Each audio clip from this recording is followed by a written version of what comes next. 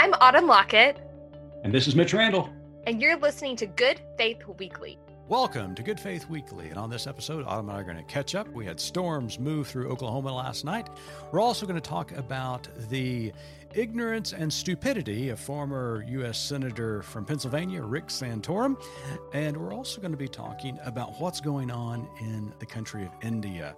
Zach Dawes wrote a report this week at goodfaithmedia.org concerning the high numbers of COVID cases and deaths that are coming from that country. Later on in the pod, we're going to visit with Reverend Starlette Thomas, who is a contributing correspondent for Good Faith Media and the director of Raceless Gospel. Starlette went out to Minnesota last weekend to hold sacred space where George Floyd was murdered and Daunte Wright was killed just weeks ago, and her coverage of that is just really heart-wrenching but very powerful. So you want to stay tuned for that interview. I'm Reverend Starlette Thomas, a womanist in ministry and the host of a new podcast, The Raceless Gospel, from Good Faith Media. We're going to talk about that taboo trinity, race, religion, and politics. Season 1 of The Raceless Gospel has 5 episodes, 5 Sundays, if you will. We're going to take you to church each episode. We're going to talk about the sticks and stones, the skin and bones of Christian discipleship through the structure of a church service. And each episode, we're joined by a special guest who will bring a word. The Raceless Gospel Podcast. 5 episodes, all available March 22nd. I'm your podcast pastor, Reverend Starlette Thomas. Join us as we march into and beyond race, religion, and politics.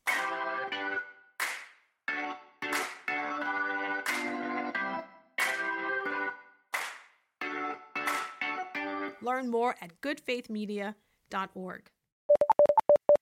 Autumn, how are things in your world today? It is Thursday when we record this. We had something go on in Norman, Oklahoma last night, didn't we? We had thunder. According to my little ones, we had lots of thunder last night, and it was noisy. We've had a couple of really raucous nights lately. Thankfully, our part of town wasn't hit as hard as yours was. Yeah, we got hit pretty hard starting around 8:30 last night. There was a supercell that took a right turn, and anybody who lives in Tornado Alley knows that when a supercell like that takes a right turn, it's got some problems. Thankfully, it didn't drop a tornado, and that's what they usually do when they take a right turn like that. But this one had a lot of hail and wind, and we got hammered last night. Woke up this morning to a totaled roof, damage around our windowsills, our doors, our garage doors, just a lot of damage to my home personally. But looking around, my damage wasn't as bad as the rest of the town, who lost windows and cars were pummeled. Just really is a multi-million-dollar loss here in Norman from this storm. It was just really crazy. The car dealerships look like someone took a blender to them. I mean, it is remarkable. It is, and it seems, I'm going to get on my high horse real quick. So hang on, let me saddle up. Here, let me grab his reins. All right, we're ready. Okay, I'm up here. We have lived in our home here in Norman for 14 years now. 14 years, which is not, it's a long time, but not that long a time, right? Right. This is going to be the 3rd roof we have put on our house. Now, I know what everybody's saying out there. Well, why in the world are you living in Tornado Alley or in that place or in that neck of the woods where storms move in quite frequently? I'm asking that. Yeah. A little bit. I grew up in Oklahoma, and, we had storms growing up as a child, and we had an occasional tornado that caused damage. But in the 14 years that I have lived here in central Oklahoma, the severity of these storms continues to increase. We've had multiple F5 tornadoes that have moved through the Oklahoma City metro area. One of them being the largest tornado ever on record. Now, get this. It was 2 miles wide.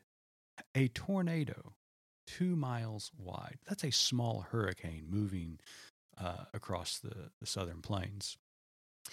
Hailstorms continue to intensify. They are continuing to become more common.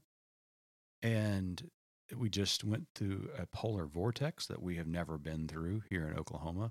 Started before Halloween. I know. I mean, we had freezing rain, I think, early October, and then the polar vortex that came in just a few months ago with the temperatures far below zero here in Oklahoma area, and it caused so many more issues down in Texas and southern states.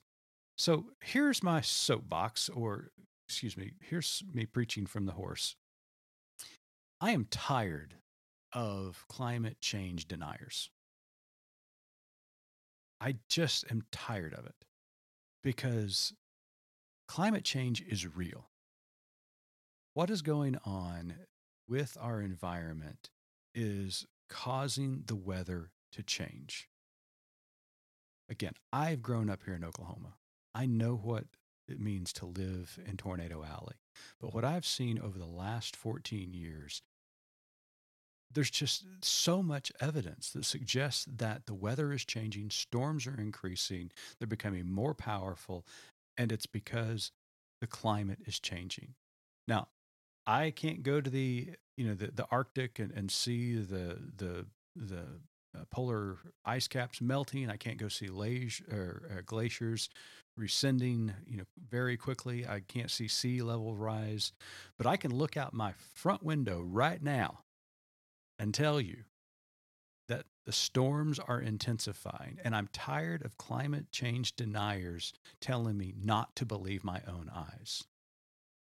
We've got to do a better job taking care of this planet. We've got to set goals to reduce our carbon footprint. And I am totally on board with whatever we can do these days to make certain that happens. As a person of faith, as a Christian, we are called, and we are, Scripture demands, God demands that we care for his creation. He gave us that responsibility. And I just sometimes think that we don't take it seriously. We just treat this world as a resource. We don't treat it as a living, created being as God created it. And the world is fighting back against the attack of humanity. And we're seeing it in the change of weather. Mhm. All right, I'm going to unsaddle now. Okay, unsaddle. You're a good boy. You go run. We're going to let this horsey go. And here's the situation, is that science and faith are not mutually exclusive. Mm-mm. They're just not. And we see that with climate change. We see that with the COVID vaccine. We see that in so many other elements that people think, science, I'm against it. Well, no, like God doesn't demand that you be anti-science. Like you can still use your scruples and make some decisions based on evidence. Mm-hmm. Yeah. Speaking of evidence, a former U.S. senator from Pennsylvania decided just to deny all evidence of the existence of Native American and indigenous peoples. Rick Santorum this week, a video of Rick Santorum emerged this week of him talking to a group of young Republicans. And in his remarks, he basically said that America was created from a blank slate and that there wasn't any Native American culture left in America, and really just continued to perpetuate this false mythology that the pilgrims came over here from Europe and met a bunch of Neanderthals and then just, created America. And You're welcome. As a socially constructed white person to my Muskogee Creek amigo, let me just say, you're welcome. You're mixing for the culture. You're mixing your cultures up there, Muskogee Girl Creek from amigo. Texas.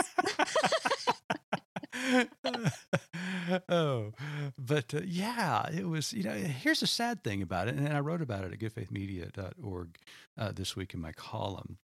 There was a lot that we could unpack about what Santorum got wrong. But there is something he got right, and that what he got right was that there has been a 400-year attempt by a white European culture to wipe out indigenous cultures and people. And it has been a consistent attempt, generation after generation, to thwart that.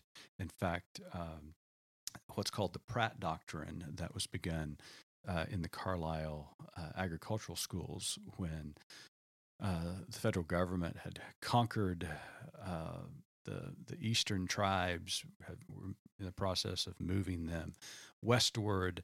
The Civil War had ended, and the Trail of Tears was beginning, and Native Americans were being pushed farther and farther west to reservations. The Pratt Doctrine simply said that in order to save the man, you must kill the Indian. And that is what's been taking place for over 400 years here in America. And so while Santorum was speaking a lot of nonsense, he was also kind of being honest that this is what America has been about, whether it's destroying the indigenous culture or removing Africans from their culture and supplanting them here in slavery for forced and free labor. This is what America is, and I think we have to be honest about it. It's a stolen land. This country's built on stolen land and built by slave labor. And while there's a lot of great things about this country that I love, there's a lot of bad things about this country as well. Yeah, I want to quote a wise man real quick. He said, if the founding of the American colonies were truly about religious freedom, then colonists would have actually responded and honored Native religions and culture. Instead, they did everything they could to destroy those cultures and replace them with a forced acceptance of Christianity. That was you. You wrote that in your column. And I just thought it's too long to hashtag, but we need to make a neon sign or something because it's just powerful. You know, when I wrote that, it was something that I've been thinking about a long time, trying to vocalize it. And I am a religious liberty nut. We know. We've seen the T-shirts. You've seen the T-shirts. I think the founders, especially Jefferson and Madison, and then the clergy who advocated for religious liberty, I think it was a brilliant move to include that in the First Amendment. But I do think we have to be honest about it. That what did that religious liberty statute mean in the Constitution? The Constitution wasn't written for women, it wasn't written for indigenous people, and it wasn't written for black people. It was written for white males. That's what it was written for. So this is a side note. You can't be an originalist and for the Constitution. If so, you'd have to go back to what the founders intended, and that's what they intended. Nevertheless, we always celebrate the Pilgrims fleeing religious persecution, and they were. Yep. Let's be honest about it. They were fleeing religious persecution. But let's also be honest that it wasn't about religious freedom when they came over here. They wanted to practice their religion, but they also wanted to force their religion upon others. And there was no respect of the native culture and religions. First thing they did was attempt to convert them. They practice religious freedom at the Native Americans. Mm-hmm. That's exactly right, and that's very well put. So, but yeah, it's a frustrating mythology that we continue to have to battle, and it's one that's not going to go away. Well, speaking of not going away, COVID-19 is continuing to ramp up across the world. Lots of good, positive things happening here in the United States. Vaccines are up, cases are down, deaths are down, and we celebrate all of that, even though, we do so cautiously, knowing that at any time an outbreak of one of these variants could take place. But we heard from our good friend, Sam Bantha, who is a pastor at New Life Baptist Church in Hyderabad, India, this week. And Sam and his family have been suffering from COVID. But he wrote, Zach Dawes wrote a piece about what's going on in India and interviewed Sam. And it's just really scary. I mean, we think that we're out of the woods, but the reality is the pandemic is not over until the virus is eradicated in all of the world. And in places like India, this wave is just crazy nuts right now. Mhm. It is. And you also have to question a little bit how they're reporting their numbers, because things were going really well there for a while, but we know there's, some pretty interesting layers of social constructs there. And so it's getting out of hand. Yeah, it really is. So, Sam, we just want you to know that we are praying for you, praying for your Mhm. family, your congregation, and all the Indian citizens over there. We wish them the best, and hopefully the vaccine can make its way to India. It can Yeah. spread. We're sending a bunch. Yeah, we are. So Yeah. our thoughts and prayers go out to them, and I don't mean that in what it No. sounds like. Not in a flippant way. Right, not in a No, flippant way, but truly. yeah, absolutely. So take a look at that article. Zach Dawes published that this Thursday at goodfaithmedia.org. Well, now Autumn and I had the distinct pleasure of sitting down with Reverend Starlette Thomas this week. Reverend Thomas went out to Minneapolis, Minnesota last weekend after the Derek Chauvin verdict was rendered, and she held sacred space out there for us. Visiting the memorial site where George Floyd was murdered, and then also moving over to the site where Daunte Wright was killed just weeks ago, and had conversations with Daunte Wright's family. It's a remarkable and powerful interview, not because we interviewed it, but just because of the experience that Starlette had. Her words are prophetic, they are pastoral, and words that we need to hear.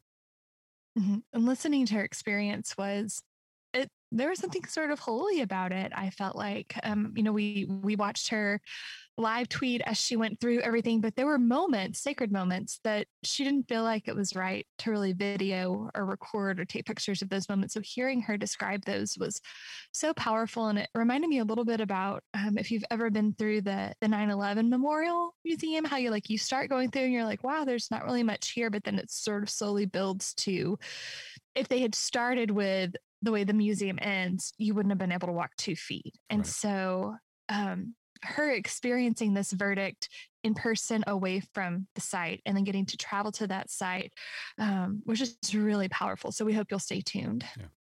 Stay tuned for Starlette Thomas and her time in Minneapolis. Discovering Wholeness is a new podcast from Good Faith Media for healing trauma, for unearthing self. Because trauma is so pervasive in our communities, it comes into our spiritual spaces, our churches. And I'm wondering how trauma is expressed in religious communities. My experience of sitting in the pain, the shame, and the terror at times with some of the people that I have sat with that have experienced that judgment, but to the degree of those kinds of really strong words like abomination and you're going to hell. And it's so heart-wrenching. I'm Kendall Rothis, an author, feminist theologian, ordained minister, and spiritual director. Join me and my colleagues, Kendra Frazier and Jillian Drader, as we gather each week to discuss trauma and spirituality, to stay grounded as we heal ourselves and walk alongside those who are healing. Join us and learn more at goodfaithmedia.org.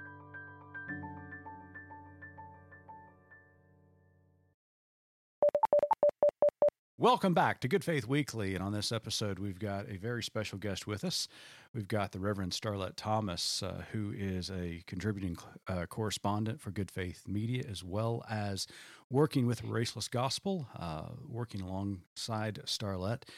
Good Faith Media is attempting to launch a brand new project called the Raceless Gospel Initiative, and Starlette is helping us put that together as the director of that initiative. And so we are glad that she is here with us today on Good Faith Weekly. Starlette, welcome to the pod.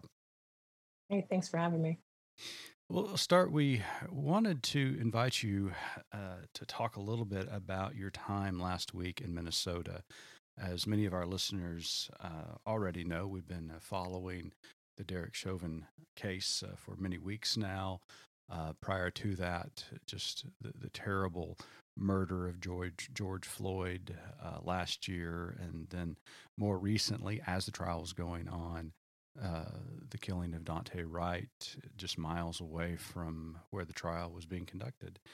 And so, talking to you, knowing the verdict was on its way, we decided to send you out to Minneapolis just to get a sense of what was going on the ground, get reaction to the verdict. And so you got on a plane there in D.C. and headed out to Minnesota. But before we talk about your time there on the ground, let's talk a little bit about how you had to mentally prepare yourself. I just can't imagine, after everything that has gone on this year, the marches, you were there, you marched, you've written, you've protested, you've asked for justice in this matter.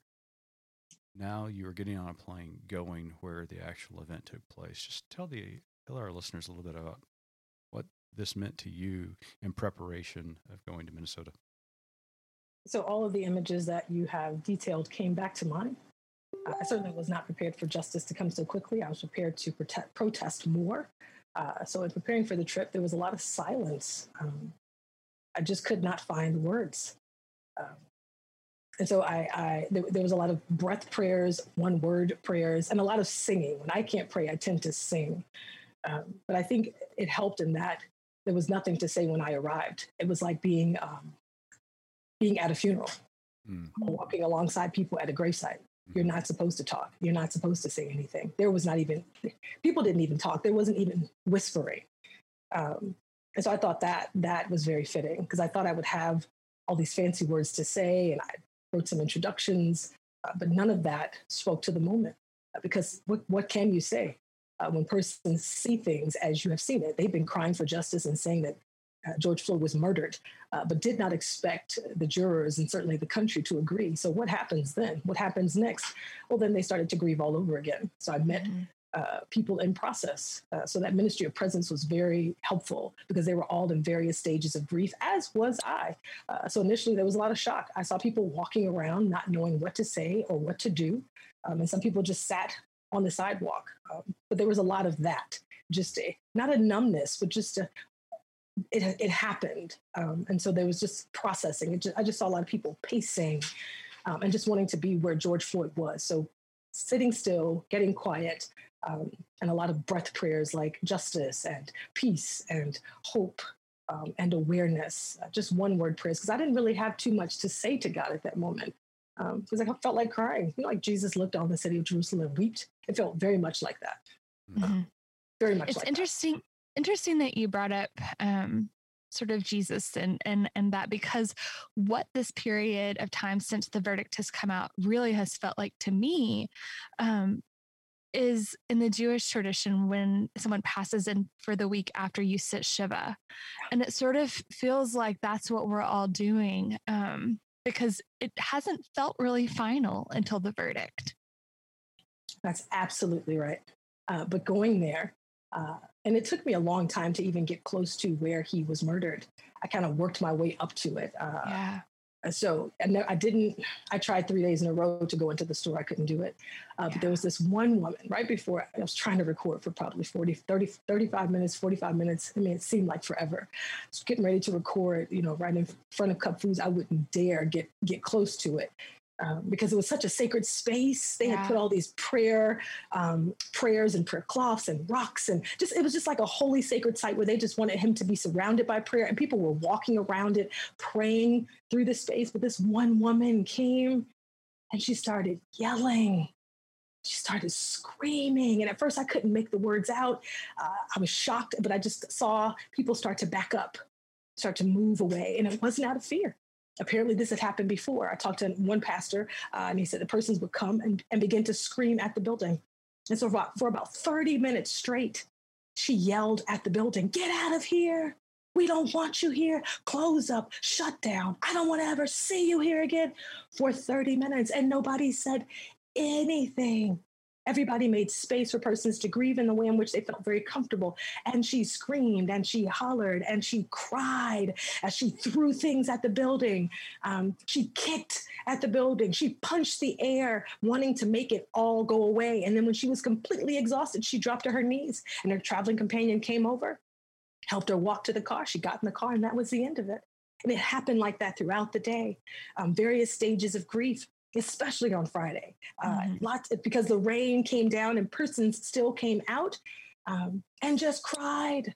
We just wept because there was nothing you could say. There was a lot of crying and a lot of hugging, a lot of head nods, just like, and sighs, lots of sighs. But that was incredible to see. One pastor was talking about this controlled rage, and they called the space an autonomous zone. So there were no police there. The police were not allowed in. The community was doing its own policing. And so there's no sign of police. And they just took care of each other and looked out for one another. But right now, they were just trying to keep it close, keep it tight. But watching that was quite dramatic, that they made space for her and that nobody was telling her how to say it or how to be it or how to grieve. But we all, took a step back. Many of us put our head down and we let her tell the building off. And that was the way in which she grieved. And then when she was done, she cried, but she had to get it out. So I think communities making space for grief, however it shows up, was incredibly powerful to me.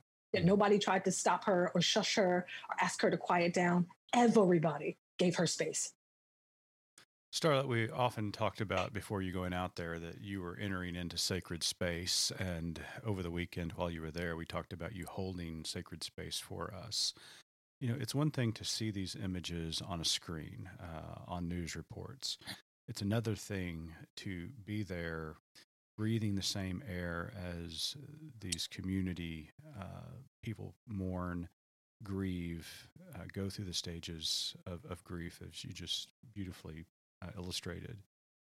But it sounds like to me, as you walked within this sacred space near Cups Food there, that what you were experiencing was church. Yeah. Not in a traditional sense by any means, but that was church.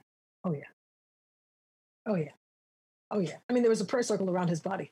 They had, instead of a chalk outline of his body, they had repainted his body as an angel.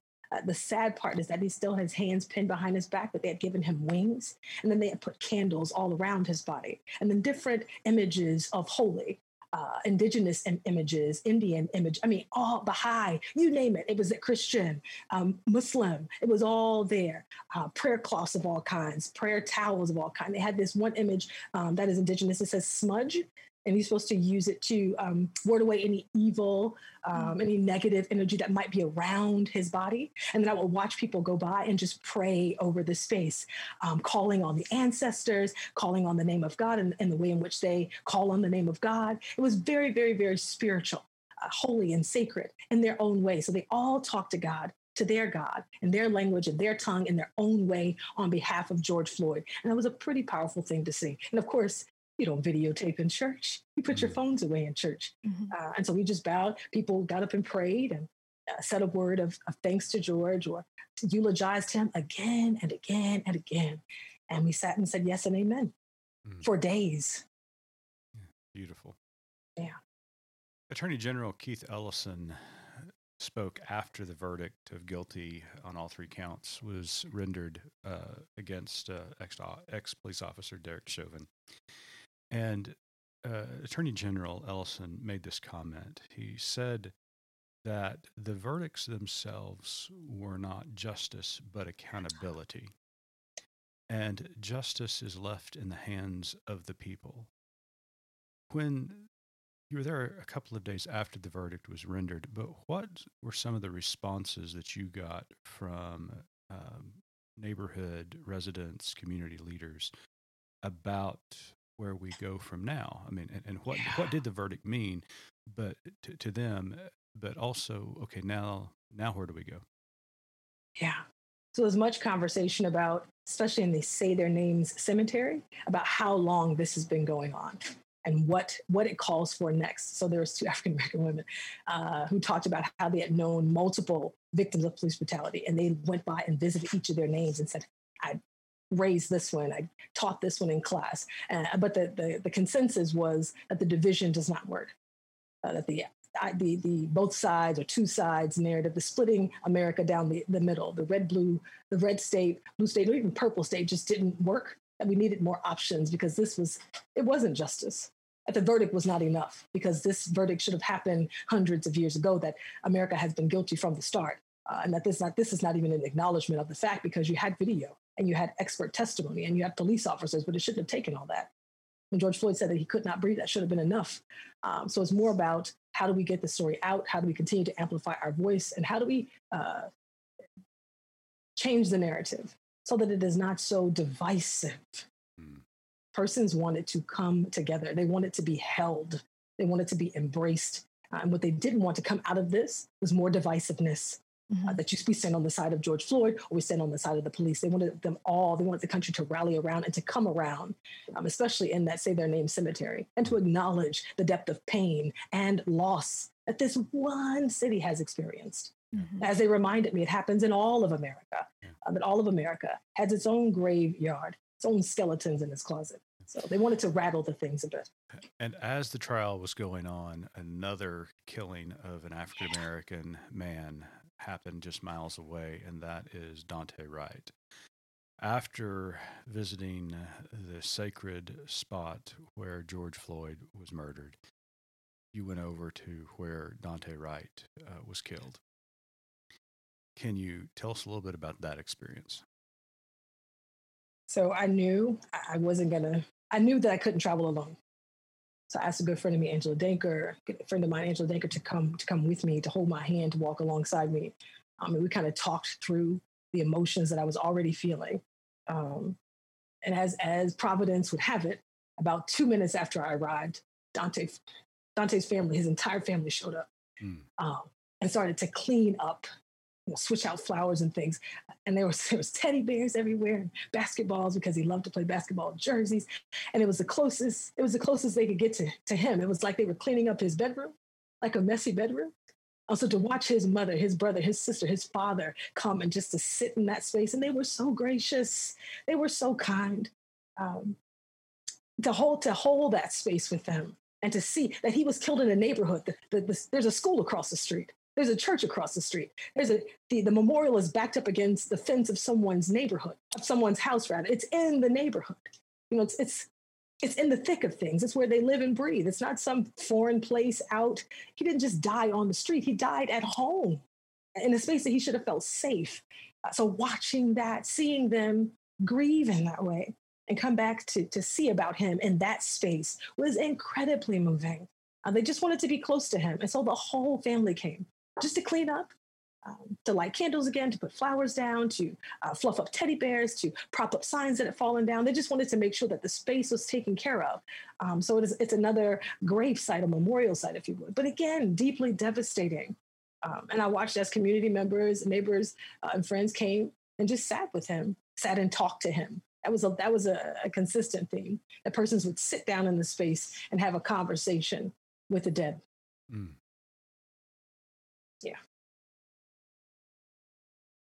Yeah. It's just, I just don't even have words. Our whole country is haunted by these graveyards that you talk about. And, thankfully now with technology, it's not as easy for people to deny that. Yeah. And I still just don't have words. We've marched, we've said their names, we've, talked to our children, we've tried to be a voice, and just admitting that complicity and trying to keep the energy where it needs to be to continue forward, really. Yeah, that's exactly the feeling. One of exhaustion, one of also desperation that we need to keep moving forward because this can't keep happening. And persons saying, the next generation won't do this. We're not going to allow this. Like I heard a lot of young people there saying, see this, or parents bringing their younger children, see this, where George Floyd lay or where Daunte Wright died. They would say, look at this. We will never do this. You will never do this. Of all ages, parents of all cultures and ethnic backgrounds and nationalities came and brought their children and said, look, remember him. This is where he was. This is what happened to him. And then they would say his name and tell his story and say, we won't repeat this. This won't be a part of our narrative. We won't do this. So watching that communal covenant being made day after day, hour after hour, minute after minute, people just showing up on scooters and bikes in their cars. Some of them walk with their babies, just to be where those folks had died. It made me feel like they heard his blood crying out. Mm-hmm. And they just came to answer and said, we heard you. We see you. And we're not going to leave you here alone. Persons were there all night long. Like none of the spaces were left alone for long. People just camped out there, laid down there. Sitting Shiva. Yeah. Yes. You're just not going to leave them alone. They would not leave them alone. And that was a very comforting thing, that even in his last moments, and even now, even after he is no longer with us in this form, they said, you're still with us. Name is everywhere. His spirit is in the air. And they weren't going to forget about it. And they weren't going to turn him loose. It's George Floyd Square now. They said this is his space, that he will reside here. That you may have taken the life out of him, but we're going to give it back to him right here in this space. Yeah. Starla, I'm going to ask you a really difficult question. I'm going to preface this question that with every announcement of the murder of a Black person by a police officer, whether it's unjustified, it seems many of them are, or even justified. I mean, that it seems like we've got a system that is in place where Black lives are not as valuable to society as white lives. Our fellow Baptist and social activist Cornel West once said, "Never forget that justice is what love looks like in public." And I've made this claim before, and I've got a lot of pushback on it, but I want to ask you, and I really want your honest answer to this. With what's going on in the country, and with a continued list of names that we have to say out loud, and it continues to grow, with what we see in the streets, what we see in public, does America love our African American brothers and sisters? Or do we just give them lip service? And what I mean by that is that we pat them on the back. We say, you're part of this dream. You're part of this society. In churches, we do our pulpit swaps. We do our Sunday lunches come together. But what I see is brothers and sisters getting killed. And where is the rest of America stepping in between the injustice that's going on and being a shield and demanding justice for our Black brothers and sisters? So it's a simple question. It's a very complex question, but do you think America loves our Black brothers and sisters, or do we just placate to them? And so I will hear people comment, we don't know what's in the heart of a person, right? But out of the abundance of the heart, the mouth speaks. And what we've heard from America is that America does not love those socially colored Black because the system wasn't set up like that. It's a body hierarchy. White supremacy does not allow for that. That's why I say things like there's no race relations. Race wasn't created for us to relate. There's no racial reconciliation. Race wasn't created for us to be reconciled. There's no racial unity. Race wasn't created for us to be unified. It's the way in which the system was set up. And so as we continue to racialize our bodies, this will continue to happen because that's the way we have agreed to relate to each other, that we're going to color code bodies and say, you have value and you don't. So no. What love looks like is loving me in public. Love looks like friendship. Love looks like accountability. Love looks like inviting me over to your house and me knowing what your last name is and who your mama is. If I don't know those things about you, like if we don't really have a relationship, if I'm only seeing you on Sunday morning and in passing, then do we really have a relationship? And do you really love me if you don't listen to me? If you don't believe me? If you don't mourn with me? If you don't agree with me at some point? If your only desire is to convince me to think like you and to believe like you and to be just like you, to be made in your spitting image, then do you really love me? The answer is no. James Baldwin would say no. Dr. King would say no. Malcolm X would say no. No. We have a long record of that. Ida B. Wells would say no. It's just a long record. W.E.B. Du Bois would say no. It's just no.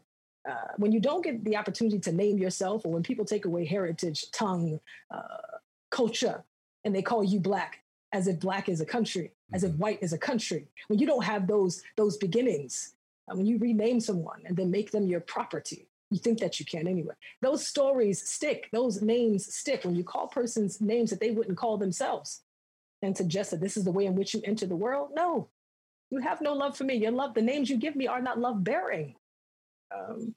No, not at all. And I think the church could do better. We don't want to suffer. We mimic and imitate the capitalist system that we're in. This is why we have these mega churches. I'm desperately in need of a prophetic word from the church that causes its suffering, where the world turns on the church and says, "What? I thought you were with us. You were walking lockstep with us. What happened?" I'm waiting for a prophetic word where the world says, "Oh, you've got to get out of here." The fact that the church can sit so comfortably in North America says a lot about what we say and don't say. The fact that we don't get any pushback from much of what we preach or sing or tweet or write says a lot about what we don't say prophetically, because it should get us into trouble. In fact, it should get us crucified. If we're following Jesus, then all roads lead to Calvary. So I'm wondering why the church is not. Where's your cross? Where's your suffering? Prove it to me. Yeah. Prove it to me. That's an excellent word. I've often said to congregations that, Jesus was executed not because he told people to sit around a campfire singing Kumbaya and whispering, "I love you" to one another. That doesn't get you crucified. Get you crucified is demanding justice. And as as Dr. West indicated, justice is love in the streets, and that's what Jesus proclaimed, and he advocated for that each and every day of his life. And when you do that, when you stand in the gap for those who are oppressed and marginalized and being beaten and being killed, guess what? You're going to get killed too. That's right. But so often the church ends up having blood on its hands. We do the killing. We do the judging. We do the murdering. But if we're talking like Jesus, we should be getting in a lot of trouble. Good trouble. Good and necessary trouble. There you Absolutely. Go. We should be getting kicked out of cities. Our lives should be threatened. That's what suffering looks like. Not somebody sitting in my seat or that was my parking spot. That's not suffering. You didn't sing my song. The pastor didn't say my name. The disciples would laugh us out of the church with the stuff we deem suffering. So no, I think the church should suffer more. I don't think it's suffered enough. Or I had to hear my pastor say Black Lives Matter. My Lord. And that made me feel uncomfortable. Oh, that's suffering. You've hurt my feelings. Bless their hearts. Well, and these are real conversations happening in very they really are. Air quote progressive churches. Absolutely. And pastors being run out on a rail. Absolutely. Yeah, I get so frustrated by, and it's primarily white congregants who say, "Well, I don't like Sunday morning to be made to feel uncomfortable." And it was like, really? That's what the gospel is. It's countercultural. It's supposed to make you uncomfortable. That's exactly what it's supposed to do. But you don't want to feel guilty. You don't want to feel uncomfortable on Sunday morning. That's exactly where you should be challenged. No, because they think that Christianity is practiced in a comfy pew as opposed to a cross. Christianity is cross bearing. It's take your cross and follow me, not pick up your pew that your grandfather paid for. My daddy built this church. It's supposed to be uncomfortable. It should not make you feel good. It is not Christianity, and Jesus didn't die to make you feel comfortable or to get comfortable. Right. All identities are supposed to be subjected to the one that is called Christian. So I wonder about those folks and about those sermons. I certainly pray for them. Because practicing faith in Jesus should be difficult. It should be hard. It got him killed. So something of ourselves should die. Starlet, on Sunday afternoon, after you held sacred space for us in Minnesota, you got on a plane and headed back home. What went through your mind as you sailed through the sky across the country after experiencing what you experienced? Didn't want to leave them. Didn't want to let go. Because I felt like we've been holding hands for the whole time. just rocking and moaning, walking together. I felt like I was leaving too soon. It was definitely like a pastoral care moment. Mm-hmm. I felt like I didn't want to leave, like it wasn't time. They need it, and they need, and there's lots of pastors walking this space, which I'm so grateful for. And they come all day long just to hold space, not to convert anybody, not to proselytize. They don't say much of anything. You wouldn't even know that they were. But no, I felt like I needed to stay. And I think that's a word for the church, that we need to stay in this moment. Yes. Just because the cameras are not on, it doesn't mean you get to look away. Just because we have a verdict doesn't mean that it's over. You need to stay with them because they have a long journey of healing ahead of them. And they want to remain in community. They want to remain together. They want to stick together. But they've got this hurt in the middle. They got this wound in the middle. That's not going to just go away. And so I think that's a good word for the church, to stick with it, to stay with it, and to stay with them. Like that. Even when it hurts.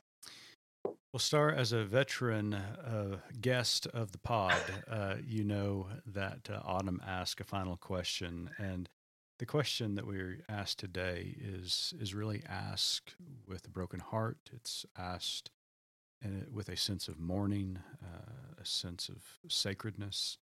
But Autumn, I'm going to go ahead and let you ask the question, but let's just take a moment, especially after Star gives her answer. Just a moment of pause to remember the life of George Floyd, Daunte Wright, and so many others who have gone before them and continue to leave this world too soon. Starlet, what is your more to tell? That race will not have the final word. And at the end of the day, that sociopolitical construct will not get in front of me and tell me where to go and who to be. That there's more to say about you and me than this flesh.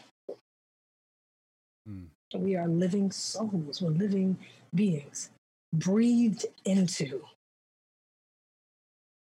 Yeah. Beautiful. By the divine. Beautiful. Wherever you are listening to this podcast right now, we're just going to take a moment. And the three of us are going to be silent, but in your heart, in your mind, or out loud, for the next few seconds, say their name.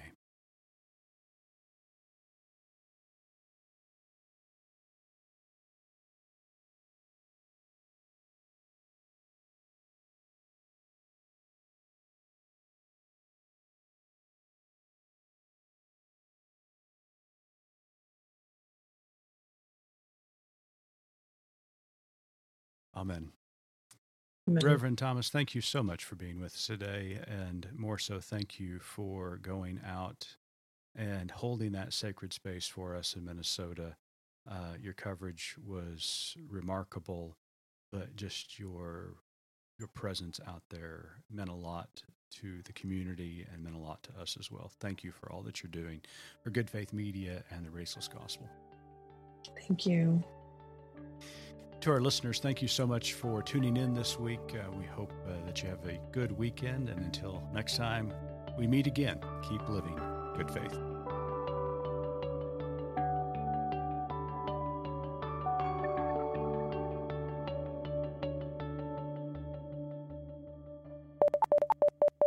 Lott Carey is proud to bring you conversations with some of the best and brightest pastors coast to coast. Our new podcast, Pilgrimages of Striving and Thriving, delivers wisdom from the Black church for the whole church. Find us wherever you get your podcast or listen online at lottcarey.org. That's LOTTCAREY.org. We look forward to the pilgrimage with you.